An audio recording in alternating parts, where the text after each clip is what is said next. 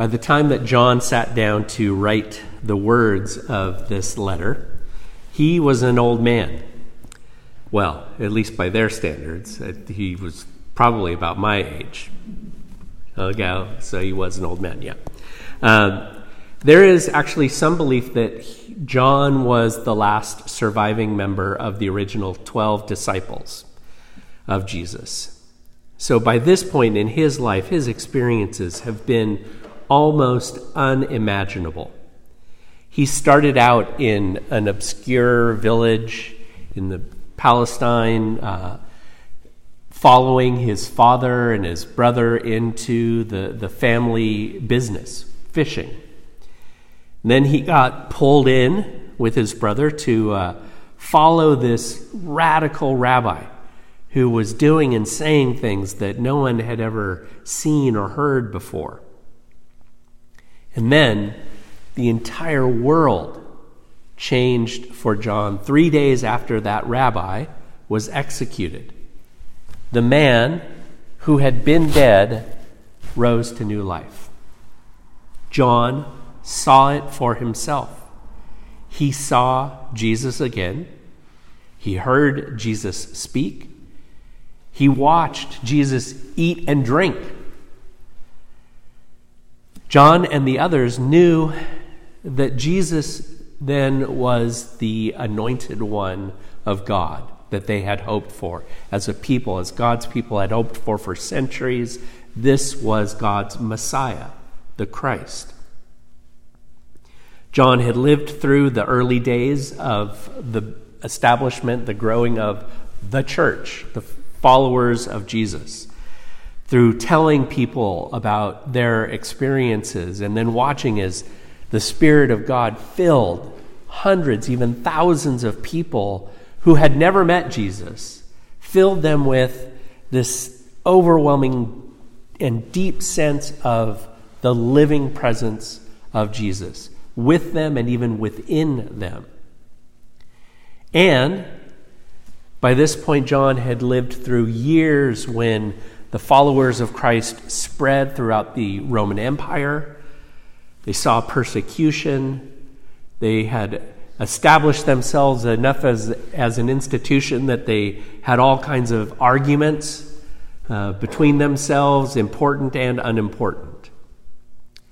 John himself, by the time he writes this letter, has set himself up in the city of Ephesus, which is now Western Turkey, then considered part of Asia. He had been there for years, and he had become this wise elder of the church. As John sat down to write the words in this letter, he must have been conscious that he didn't have that much more time with all of his sisters and brothers in Christ. Conscious that he was perhaps the last person alive who had actually seen and heard and spent time with Jesus. So he puts down in writing that would outlive him, what he most wants everyone to know, what he felt was the most important message he could ever communicate. And what he wanted to communicate is that he and the other apostles experienced life from its very source. That life can also be experienced by every other human being, ever. And that the center of all of it, the center of life, is Jesus.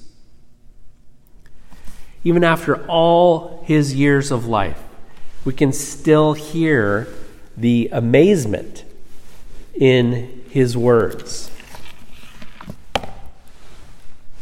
That which was from the beginning, which we have heard, which we have seen with our eyes, which we have looked at. And this is a different word. It's not just seeing, it's like examined, looked at closely, followed, gazed at. And our hands have touched. This we proclaim concerning the word of life. Notice that buildup. Heard, seen, gazed at, even touched. It's almost as if John can't believe it himself. The life appeared. We have seen it and testify to it, and we proclaim to you the eternal life, which was with the Father and has appeared to us. John was talking about no less than the manifestation of the life of God. The allusion in verse 1, he was with that which was from the beginning.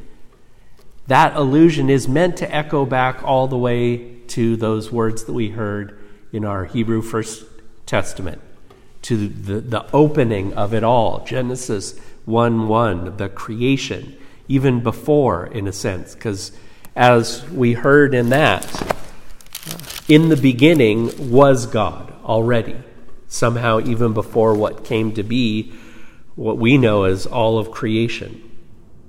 The earth was formless and empty, and God spoke, "Let there be light," and there was light.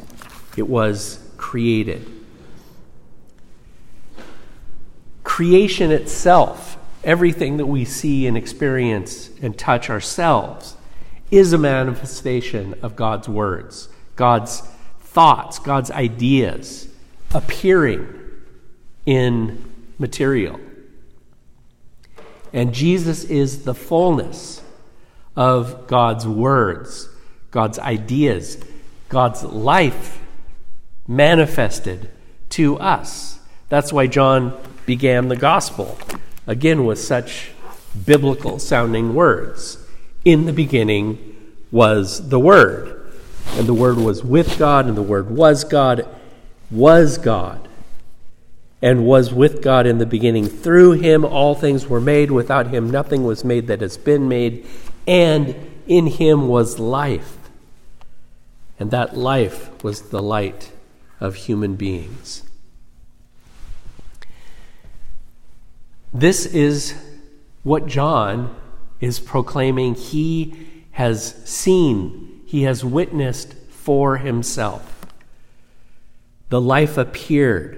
We have seen it, and we testify to it, and we proclaim to you the eternal life which was with the Father and has appeared to us. And what John desperately wants the world to know, wants us to know, is that we can experience this life of God for ourselves. John makes it clear that the whole point of this is for others to share in this life.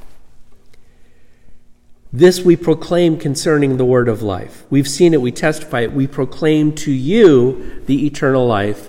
We proclaim to you what we have seen and heard, so that you also may have fellowship with us. Or I like the way that the Jerusalem Bible translates it, so that you may share life with us.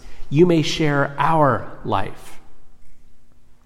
And John goes on to say then, and we share our life with the Father and with the Son, Jesus Christ. William Barclay sums it up. John says that Jesus was from the beginning. That is to say that in him eternity entered time. In him the eternal God personally entered the world of human beings. And through that action, there came to human beings the word of life, the word which can change death into life and mere existence into real living. And for John, the more people who experience this genuine life, the better. He writes that little piece, we write this to make our joy complete. We share this. Or as the Message translates it, we share this so that your joy is our joy. John's days in this life are coming to a close. He wants for the people of this world love and joy. And he wants for the people of this world knowledge that the experience of this genuine life centers in Jesus Christ. Hopefully, my days in this life are not yet coming to a close. But I will say that the time I had away this summer allowed me to renew my purpose for being here. I remembered it when I came back to this letter from John. 20 years ago, I preached on this letter here at the church. And it meant so much to me that about a dozen years after that, I collected all of that into a book. But this fall, I'm coming back to those words, to this beautiful message from this wise elder John. Genuine life is offered to each and every one of us, to every human being. A life of peace and love and joy, a life of hope, truly the life of God. And we experience it, as he says, centered in Jesus Christ. Thanks be to God.